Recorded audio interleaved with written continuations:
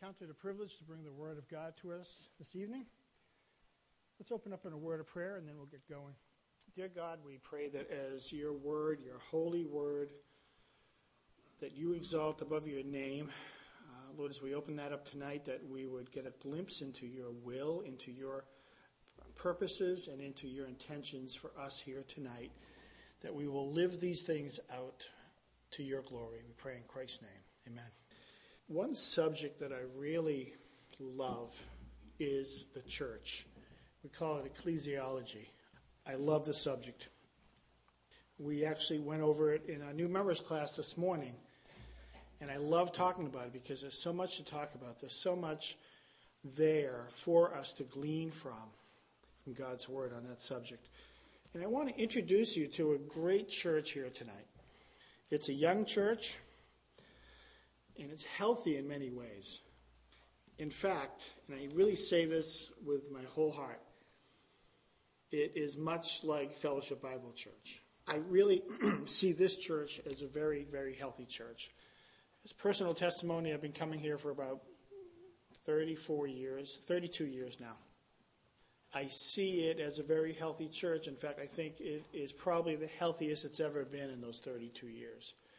So when I bring up this subject, and we're going to look at 1 Thessalonians in a minute, I need to say that we are not a whole lot different from that church. We have struggles. They had struggles, but there's a lot of similarities. So we can look and learn a lot about this church here in Thessalonica. And they were doing so many things very well, much like our church. But have you ever read Revelation 2 and 3, where Jesus is writing to the 7 churches of Asia Minor? And have you ever thought, what would he say to us if he wrote us a letter? Would he commend us or would he condemn us? And that's a scary thought. Well, the good news is, I guess it's good news in a way, he's not going to write us a letter, because we have the entirety of the canon of Scripture to determine what his evaluation of Fellowship Bible Church really is. And I want to look at this church, but before we do, let's just get a little background, a glimpse of who they are and where they came from. Paul, the apostle, he planted this church on his second missionary journey, about 50 AD, roughly. Luke records the situation of the planting of this church in Acts chapter 17, in the early verses of Acts 17. Paul preached there for 3 Sabbaths. He went to the synagogue, which was his custom. He preached there for 3 Sabbaths. Then he basically got kicked out of that city. So he sent Timothy back to check on them. And when Timothy came back and gave him a report of what was happening at that church, he wrote a letter from Corinth to encourage, to instruct, and to equip them in their relationship with Christ. It's one of the earliest writings in the New Testament, preceded probably only by Galatians and James, but it's also probably the most personal letter. Paul usually begins most of his letters, his epistles, by encouraging, by giving thanks to that church.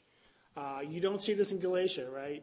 In the book of Galatians, you don't see that. He comes right out, as you've learned in Sunday school, with guns blazing.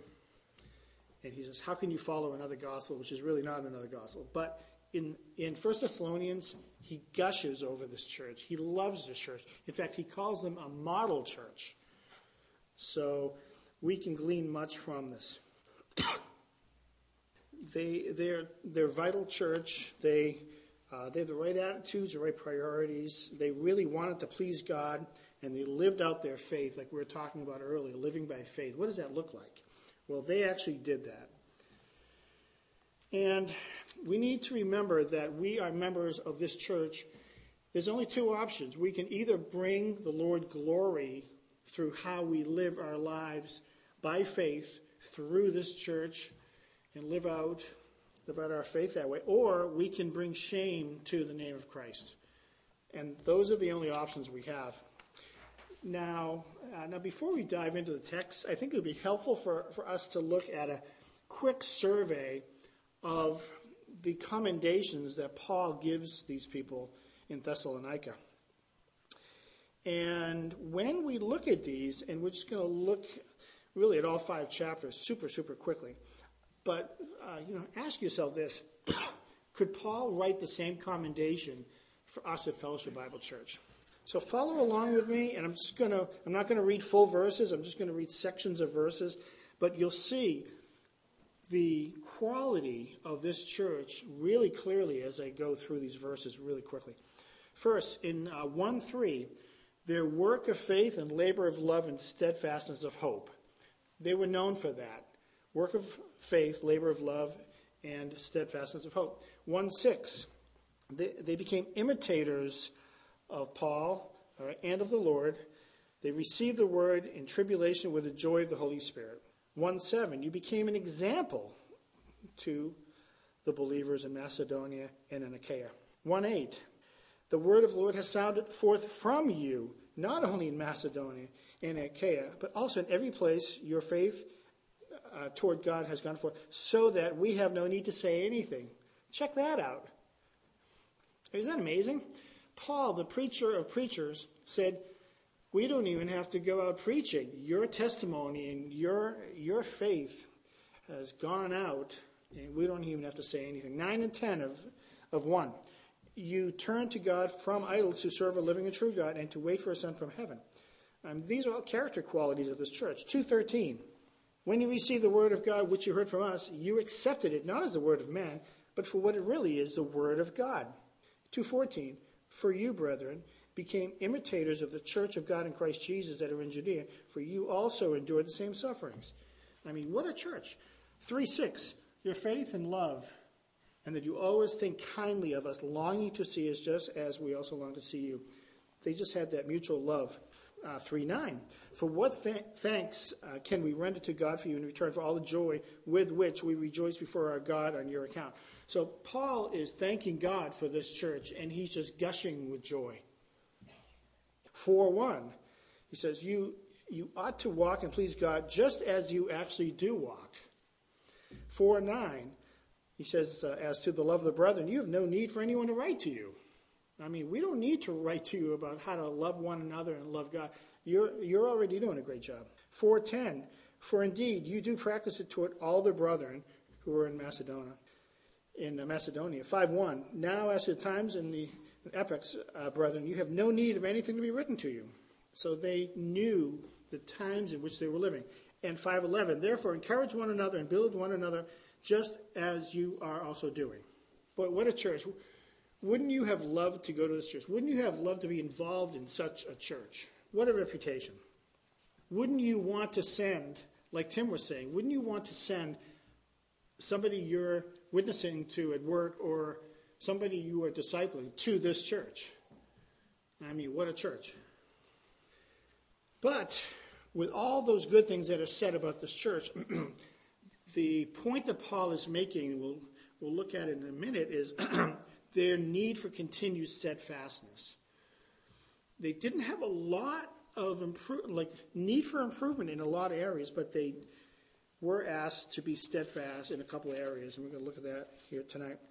But look at these two things. 4:1, I just want to look at these two passages. 4:1, how you ought to walk and please God just as you actually do walk, that you excel still more and more. So we already looked at a verse as a commendation, but he also says, okay, you are walking, you're pleasing God, but you need to excel still more and more. So that's one little hint of an area that he would like to see them improve on. And in 9 and 10 of chapter 4, he says, as to the love of the brethren, you have no need for anyone to write to you, for you yourselves are taught by God to love one another. For indeed you do practice it toward all the brethren who are in Macedonia. But we urge you, brethren, to excel still more and more. So they were encouraged by Paul in this letter to excel more in how they lived out their faith and how they were to love. And they actually had a great corporate testimony. See, one thing that we have to remember is people are watching us. We are a corporate body of believers, and while this church in Thessalonica had a great reputation, a great testimony to the watching world, there's always a risk of us not having that great testimony to a watching world, and that's something we always have to keep an eye on. It was Tertullian. He lived about 192 A.D., and this is a quote that he commented that the pagans remark in amazement, "Behold how these Christians love one another." Jesus said, "They'll know you are my disciples by the way you love one another," John 13.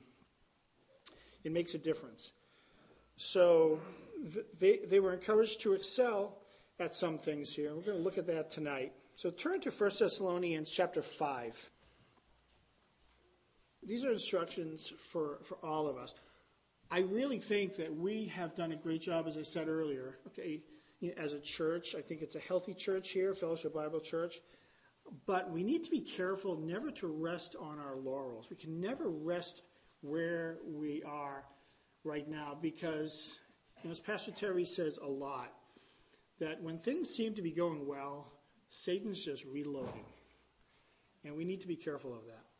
So there's two areas of admonition that Paul gives this church in chapter 5, and we're going to look at that. One is their ministry to their leaders and their ministry to one another. Now, when I was putting this together, I was thinking, boy, this sounds really self-serving, being one of the elders here. But don't take it that way. This is God's word, so take it from the Apostle Paul, not from me, okay? Or take it from God, I should say, more importantly. So let's read chapter 5, verses 12 to 15, and we're just going to cover this section of text tonight. "But we request of you, brethren, that you appreciate those who diligently labor among you and have charge over you in the Lord and give you instruction, and that you esteem them very highly in love because of their work. Live in peace with one another. And we urge you, brethren, admonish the unruly and encourage the faint-hearted and help the weak and be patient with all men. See that no one repays another with evil for evil, but always seek after that which is good for one another and for all men." So, the first big heading is the church's ministry to the leaders. It's rather convenient that our senior pastor is not here tonight, so we can talk about him in a good way, in ways that we can encourage him. So the question comes, how are we ministering to our shepherd? How is that going? Or shepherds, okay, plural. So he starts out in verse 12, "But we request of you, brethren, that you appreciate those who diligently labor among you." Notice he says this, "But we request of you, brethren." He doesn't say we request of you, leaders. He says brethren. This is for the whole church. And we'll get to this a little later, but this ministry that Paul wants us to look at is not just focused on the leaders or a special group of people. It's for all. And what does he say? How are we to minister to our leaders? He goes on to the first verb here is appreciate those. So we should appreciate those leaders. And the word appreciate means to recognize them. It doesn't say, I know, if I saw Terry, I would know him. It goes much beyond that. It means don't take them for granted. The formal definition, and I think this is helpful, by careful consideration, we are to come to a full understanding of their true character and their diligent labor. Some churches see their leaders as simply hired servants and go through them frequently. And we've all heard of churches where they just hire and fire constantly. And that's not the way it should be. We need to consider and to come to a full understanding of the character and the labor that the pastors are involved in. Why are we to appreciate them? Well, I kind of answered the question there. Because they diligently labor among you. They are diligent at that. And it's interesting, this word diligently labor, used in secular Greek of a beating or weariness. It means to exhibit great effort and exertion to the point of sweat and exhaustion. It refers to the amount, the effort, not the amount of the work, refers to the effort. And the first passage that came to mind is, I think, the first book that Pastor Terry preached on when he came here. I might be wrong, but it was Colossians, I believe. Chapter 1, verses 28 and 29. I found this and I said, this is a great verse. It explains or pictures this. He says, we proclaim him, he says, admonishing every man and teaching every man with all wisdom, so that we may present every man complete in Christ. For this purpose also I labor, means to grow weary or tired or exhausted, striving, which means to enter a contest or contend in the gymnastic games, to contend with adversaries, to fight. We do these things according to his power, which mightily works within me. The role of the shepherd is exhausting. It's 24/7. And think about it. Satan would love to destroy that work. Your work, whatever it is not the focal point of Satan. Not your secular work, your job. My work, where I work, in a company in Lawrence, Massachusetts, is not something that Satan wants to destroy. He might want to destroy me, but he doesn't want to destroy the work I do necessarily for my company. But he does have the target on the work of the shepherd here in the ministry of this church, of course. So first, we are to appreciate our leaders for their diligent labor, but also because of their position. Look at the verse 12. And they have charge over you in the Lord. It means to stand before. It's the idea of leadership, to rule, to direct, be at the head of. It's a weighty role. I couldn't help but think of Hebrews 13:17, where it says, shepherds have to give an account for the souls of the believers. The elders talk about this a lot. Pretty much every meeting we have, we share Hebrews 13:17. I think it's going to be a plaque in Terry's office or something, but it just talks about the weightiness of the role that we have as elders. Sometimes I'll wake up in the middle of the night and I will just shudder thinking that I have to give an account for the sheep. That's a horrifying thought sometimes. You know why? Because we never feel like we're doing it in an adequate fashion. Never. We're never satisfied. You are never satisfied as a leader saying, I got that nailed, Never. So all of us are to appreciate the leaders for their diligent labor because they have charge over you in the Lord, and also because they give you instruction, verse 12. It means to continually place in mind, to warn, to caution, to gently reprove, to exhort. It often refers to calling attention to faults. It sounds so negative, doesn't it? But it includes reminding someone of what he has forgotten or might be in danger of forgetting. The only tool for this is the Word of God. We can't give our opinions. We have to focus on the Word of God and what that says. And remember, the ultimate role of the pastor is to feed and lead, if you want to simplify it. In Titus 1:9, and you don't have to turn there, but I love this passage because it talks about the qualifications for an elder, and it looks at the negative and the positive in this one verse as to the role of the elder. That's why when we look for an elder here, we take it very seriously. We don't want an elder who doesn't know his Bible. We want somebody that you as a congregation look to and say, if I have a Bible question, if I have a life question that I need to ask someone about my faith or living out my faith or what the Bible says about something, I know I can go to that person or that person or that person. And so the Word of God, handling the Word of God is very serious for the elder. And that's why it's one of the qualifications here. And he says, Paul is writing this to Titus, he says, holding fast the faithful word, which is in accordance with the teaching, that he may be able to both exhort the positive in sound doctrine and to refute the negative, those who contradict. The word refute there means to speak against, to stand, to contend for the faith. So the elders, we give instruction, and that's why we are to be appreciated. The elders, the shepherd, the bishops, you can call them the overseers, are to be appreciated because of their labor, because they stand before you and they have leadership, and because they give you instruction. Now, We are to appreciate them for their effort, their position, and their role. Then he goes on in verse 13, and we see what the result of this appreciation should be. What does the appreciation look like in a practical way? Okay, verse 13, he starts out, "And that you esteem them very highly." We'll stop there.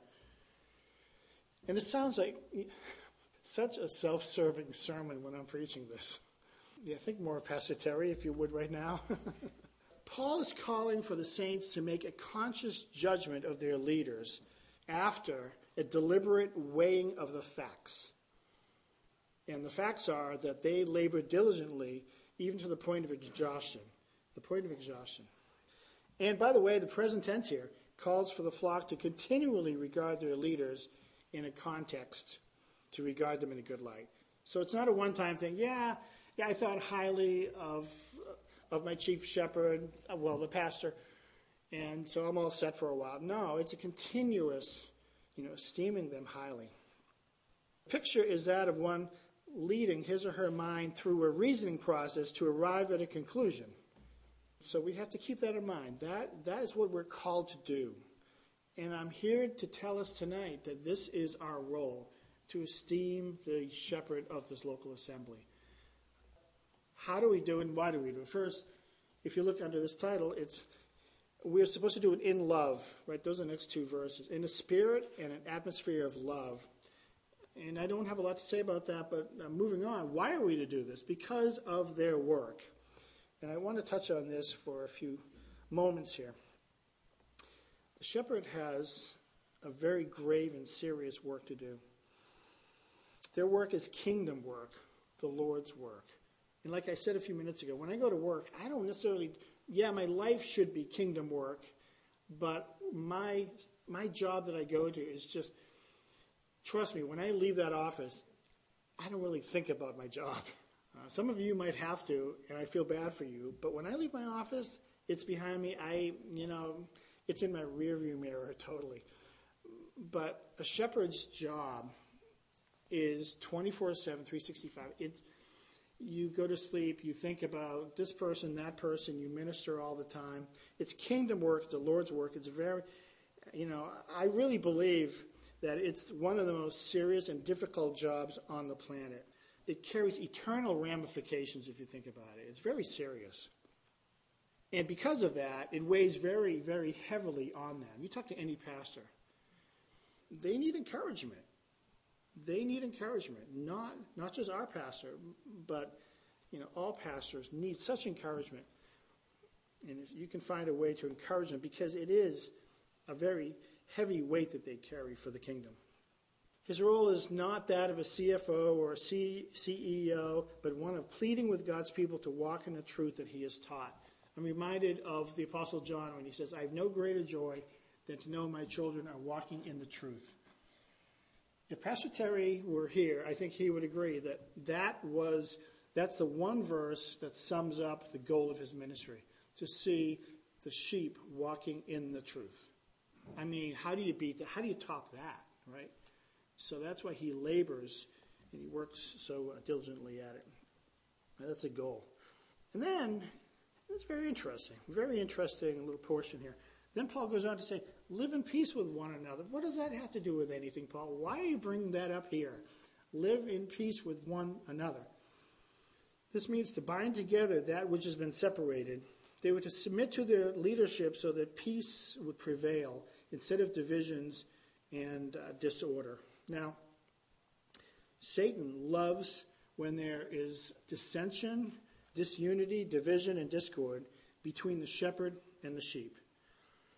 So keep that in mind. Satan wants a rift between leadership of the church and the people. And this is why it says this right here, live in peace with one another. This is the flow of the context here. It's the people and the shepherd. And we are to live in peace with one another. When you have something that you might disagree with, or you hear something in a sermon that you don't agree with, or you hear something, go to the leaders. Talk to the leaders. Talk to Pastor Terry, talk to Russ, talk to me. But make sure there is peace, right, between you and the elders or the shepherds. So these are the duties of the people to their God-appointed shepherd or shepherds, so that God is glorified in his church. Next, he goes on to this. So that right there is the role of the people to the shepherd or shepherds. Now he goes on to the role of the sheep to the sheep. And this is found in 14 and 15. We already read it, so I'm just going to take it in bite-sized pieces. Now, there are three specific groups of people that are addressed here, and I just think this will be very helpful for us to look at tonight. First, in verse 14, he says, we urge you, brethren, and I just want to point out once again that is pointed to the congregation, to the sheep, not to the leaders only. Do not, and we talk about this in the new members class a lot, don't rely on the leaders to do everything. It's for you, it's for everybody. To minister, to encourage, to build up the body. And a healthy church sees this duty of coming alongside as belonging to everybody. Think back to some churches maybe you've attended in the past that were different. They weren't living out the truth of Scripture the way that you think it should have been lived out, and you could be right in your assessment of that. You probably saw some churches that you went to where the leaders were expected to do everything. In fact, some people are here and attending Fellowship Bible Church because personal knowledge here. I know they left churches that the elders and deacons were expected to do everything. That is not the intent of God. So it's very likely that in the midst of your living your church life here and body life here at Fellowship, you'll see three types of people. Those who need loving confrontation and warning, those who need encouragement, and those who need somebody to come alongside them. Think about it this way, and then we'll dive into the text. The fact that we are called to minister to different kinds of people strongly implies that you get to know all kinds of people. You can't just come to church, walk in the back door. I remember years ago, and I share this at every new members class I teach, and if you've been through, you've probably heard this. I was at the dentist as probably a late teen. I think I was a brand new believer at the time. And I remember sitting in the dental chair, and the hygienist said, I go to this church, and I could name it, actually. I remember it years later. And it's great. It's a huge church, and I can sneak in the back door. I can sit, listen to the sermon, and I can sneak out, and nobody knows me, and I don't have anything to do with that church, like the rest of the week. She missed the point. She missed the point. That is not how the body life should work. So we're going to look at that. So, you need to know one another to live out the one another's. Now, you won't know everybody at the same degree or the same level, and that's okay. I mean, it's not expected that you know everyone here in this church at the same level and degree. That's fine. But you do need to know some people, have circles. I don't like to call them cliques, though. Be careful not to call them a clique. That's a bad word. But you are to know some people. And once again, I have to say, I feel like I'm preaching to the choir because you guys do such an amazing job at this. I feel like a hypocrite teaching you guys this. But it's all, like Paul wrote to his church, right? There's always room for improvement. That we excel more and more. So the first group are the unruly. We are to admonish them. They are the ones who are out of line. They are disorderly, they are unruly, they are insubordinate, lazy, and idle. It's a military term meaning out of step or not fulfilling certain duties. Now, why would this be happening in the church at Thessalonica? Well, I'll tell you why. It's not complicated. There were some people who were looking forward to the return of Christ, which you say, well, that's a good thing. We should be looking forward to the return of Christ. The bad part of it is they were so sure that the Lord was going to return any moment, they were sponging off others. They didn't do work. They didn't want to bear their burden and work and earn money and provide for their own family. So they were sponging off others in the church. So that's the context here. So Paul and the Lord call those people, they're unruly, they're out of line. And some people would say, well, they were holy, they were pious, they were waiting for the Lord to return. Yeah, but we don't know when he's going to return, so we have to keep our jobs and keep doing what we need to do. The word admonish here is nutheteo. Describes And it sounds kind of funny when you define it, but it means putting sense into someone's head. You say, man, I want to smack some sense into that person's head, right? When you're driving down the highway and they cut you off. So Paul is here. You may need to speak some sense into some of the saints. It's expressing disapproval of their present conduct while at the same time, urging them to mend their ways. And I love Romans 15:14. It seems like I've quoted it a lot lately. It says, the end of the verse says, you are able to admonish one another. And we bring that up at a lot of elders meetings lately because the point is you are able. It's written to the church at Rome, not written to the elders. It's written to the church. He says you are able to admonish, to build up, to warn others. So you don't need a degree. You don't need to be a pastor. You are able. Okay. This is hard, though. Let's not fool ourselves. But maybe somebody has had to do that to us. So think about that. We were talking about the gospel this morning. Somebody gave us the gospel. We have to think about, okay, we need to pass that on. We touched on 2 Timothy 2:2 this morning. Passing on the truth to somebody who is faithful, who can pass it on to somebody else, and it goes on. But we're to do the same. If there's a good chance we have been admonished, now we need to look out for others. And it's all for the purpose of building up the body to glorify God. And these are painful conversations when you have to admonish the unruly. Nobody likes to do this. I mean, like if I ask for a show of hands, hey, who likes to admonish the unruly? Who likes to confront sin? Nobody likes to do that. But may I say this to you? You find the greatest joy in obeying God. That's where you find your joy. When you do even the hard things, and by the way, when you step out of your comfort zone, that's when you see God work. When you live in your little comfy zone and you don't want to, step on anybody's toes, that's disobedience. If you see sin, if you see the beginning of sin and you love others like you should, then you will talk to those people. You need to do the hard things. That's what makes a church a healthy church. So, number one is to admonish the unruly. Number two is encourage the faint-hearted. This is not the same group of people. This is the small-souled people, if you will. Souled means S-O-U-L-E-D. We're not talking about shoe sizes here. The small-souled. This describes a person who feels their resources are too small for a given situation. They're easily discouraged. They don't feel adequate. They don't feel gifted. We would call them introverts. And the Bible says we are to help them find their place.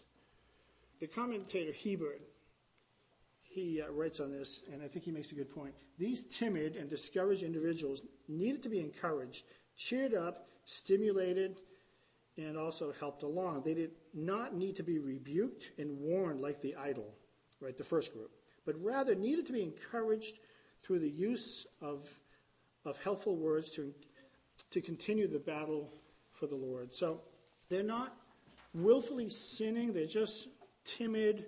They need encouragement. They need you to come alongside them and say, hey, how can I help? There's a ministry over here, and I think you might fit in here. Try it out.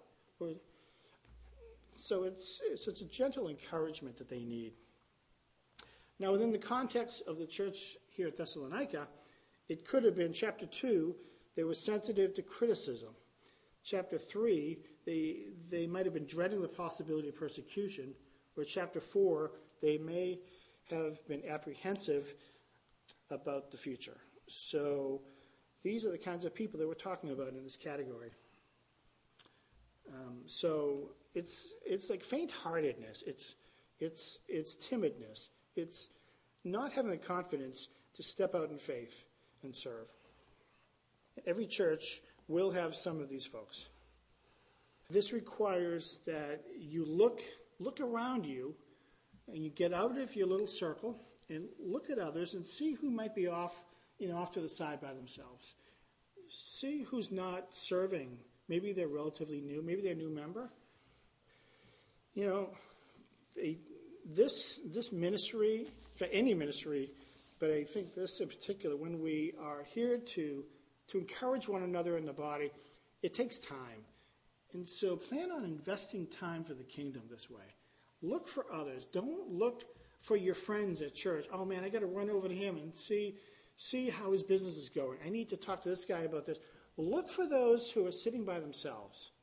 Look for them who they're not serving, but you think maybe they should do this ministry, and encourage them. All right? So they're not the unruly, but they are the faint-hearted. And the third group, it says, help the weak. Who are the weak? Well, I'm glad you asked. They are deficient. They might be deficient as far as education or opportunities, finances, perhaps a physical problem, which is more likely what it might be. Weaknesses, okay, physical problems. They sometimes find it harder to do what's right because of their weaknesses. The weak are likely also those who are suffering from temptations, who might lapse into immorality. It's in chapter 4 of this book, he talks about this as to those who might fall into sexual temptations. So it could be a whole host of people. And what are we to do for them? We are to help, to keep close to. And listen to this, the primary sense is keeping oneself directly opposite to one another. It's like getting in their face, so to sustain them. It should be our lifestyle. It's a present imperative. It's a lifestyle that we should be doing. Lay hold of the weak with the idea of supporting them. So those are the people that we need to be on the lookout for. We need to serve in such a way that we can build up the body, encourage others so they can be a part of the ministry, serve and glorify God. Now, and at the end of verse 14, the scope of the command broadens. He says, be patient with everyone. Be patient with everyone. So he said, be patient with the faint-hearted, the weak, and the unruly. Be patient. It's long-suffering. It's bearing with them. What Paul is really saying here is be long-fused. Some people might just get your goat. They might say things. They might have a background you don't agree with. They might have a whole host of things that may make it hard for you to bear patiently with them, to work with them, to encourage them. But he says, be patient with everyone. Be long-fused. And certainly that is not a characteristic of our culture. I mean, I go to the workplace, I do not see long-fused people. And then he goes on to say in 15, see that no one pays another with evil for evil, but always seek after that which is good for one another and for all the people. See to it. The sheep's role is to be careful, to be on your guard, to make sure that relationships are right in the church. And isn't that amazing? The burden in this passage here in 1 Thessalonians 5 is not on the leaders, like I said before, it's on the people. So he says, see to it that you, the sheep, we all the sheep, we're all sheep, but not the leaders only, are to be careful to be on our guard, to make sure the relationships are right in the church. It's up to every one of us. And instead of keeping records of wrongs that are done against you, we're actively to pursue what is best for others around you.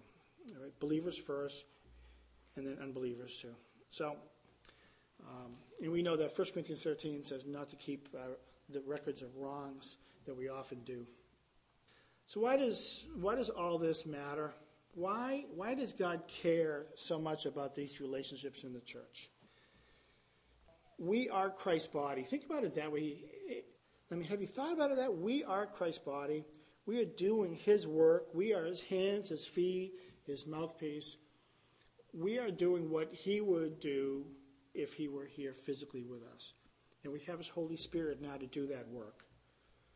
Christ wants his church to be a healthy, functioning church where his love is on display to a watching world. Unbelievers, your co-workers, neighbors are watching us.